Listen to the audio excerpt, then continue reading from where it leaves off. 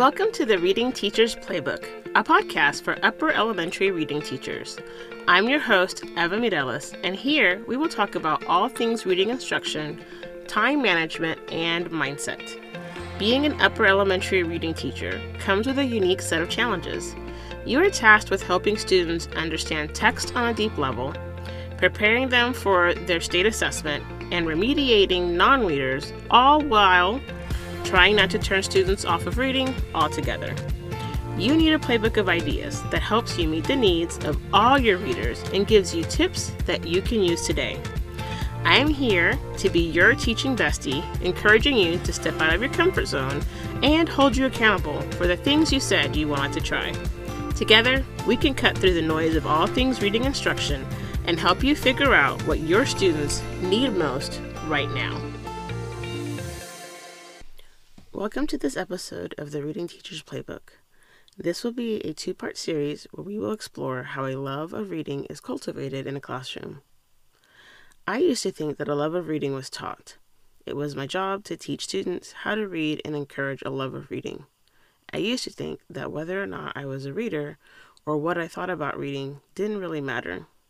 In this episode, we will explore how a love of reading is caught by our students. Confession time. I have a negative bias toward math. I struggled with it when I was a kid, and I felt like I was not that good at it. I used to tell myself all sorts of stories about my ability to do math. Teaching elementary school math made it easier to hide this mindset. That is, until our state standards changed and I was teaching 7th grade math in 5th grade classroom. I remember staring at the math book, trying to figure out the problems myself so that I could better explain the process to my students.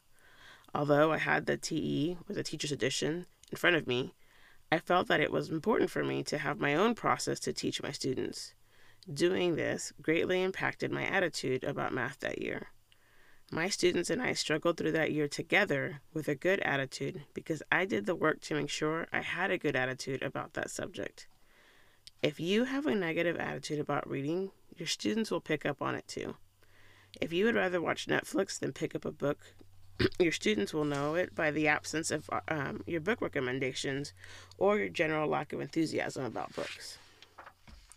So I encourage you to do the work required to become a reader so that you can set that example for your students.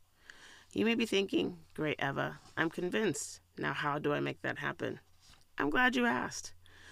We can start by taking on the identity of a reader. I know that sounds simple, but this is exactly what we do with our students. We start by trying to get them to see themselves in a different light so that they can start thinking of the possibilities and acting accordingly. The same is true for us as well. In the book Atomic Habits, James Clear says that goals often fall short because we fail to see how every action we take is a vote for our new identity. This podcast is a proud member of the Teach Better Podcast Network. Better today, better tomorrow, and the podcast to get you there. You can find out more at teachbetter.com/podcasts. Now let's get back to the episode. In other words, every time you read a page of a book, you are making a vote for being a reader. At this point, you're probably thinking to yourself, "That's nice, Eva, but how in the world do I find the time? And if I find the time, what book should I be reading?" Both are valid questions. Let's start with the first one. In order to find the time, you have to make the time.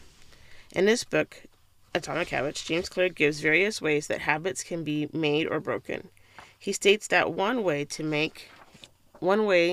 is to make it obvious. For me, this means having books in every room and in my work bag. Having books readily available means I have zero excuses for not reading a book. In his book, James Clear says to put a book on your pillow each morning so that you see it before going to bed. In this way, the book itself acts as a trigger to read at night. As far as what books you should read, that really depends on your personal taste. I would recommend that you make it a habit to reach for books that the students in your upper elementary classroom would read. This will help you be able to make recommendations to students that are based on your own experiences with the text. I would also recommend that you read books that fuel your fire for teaching and especially teaching reading. Doing this is part of what makes me excited and keeps the latest research and best teaching practices front and center in my mind. Now, take your habit of reading public and let your students know how important it is to you. Make book recommendations by conducting book talks in front of your class. Include read aloud with accountable talk in your reading block. These are all ways that I have helped students see me as a reader and given them the love of reading as well. Seeing you love reading is just a start to helping students love reading as well. Let's recap. A love of reading is caught. In order to make sure that you are giving off positive vibes when it comes to reading, you need to 1. Take on the identity of a reader. 2. Make it impossible to opt out of reading by always having something to read nearby. 3. Start with reading books you can recommend to your students as well as books that fuel your fire for teaching reading. And 4. Take your reading habit public. One way to do that is by making book recommendations to your students. Okay, here are your next steps. Choose which step you're going to start with. Tag or DM me on Instagram at Miss Eva Mireles and let me know so I can celebrate your first steps too. Be sure to join me in the next episode where we will talk about how a love of reading is taught.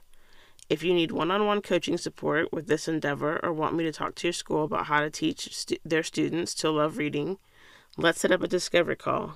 Click the link in the show notes or visit www.evamireles.com and click the Work With Me tab.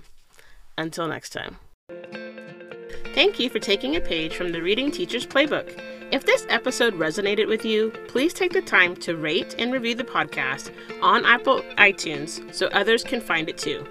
And take a screenshot of this episode and tag me at Miss Eva Mireles on Instagram. Check the show notes for any links mentioned and hit subscribe so you don't miss a play from the Reading Teacher's Playbook. See you in the next episode.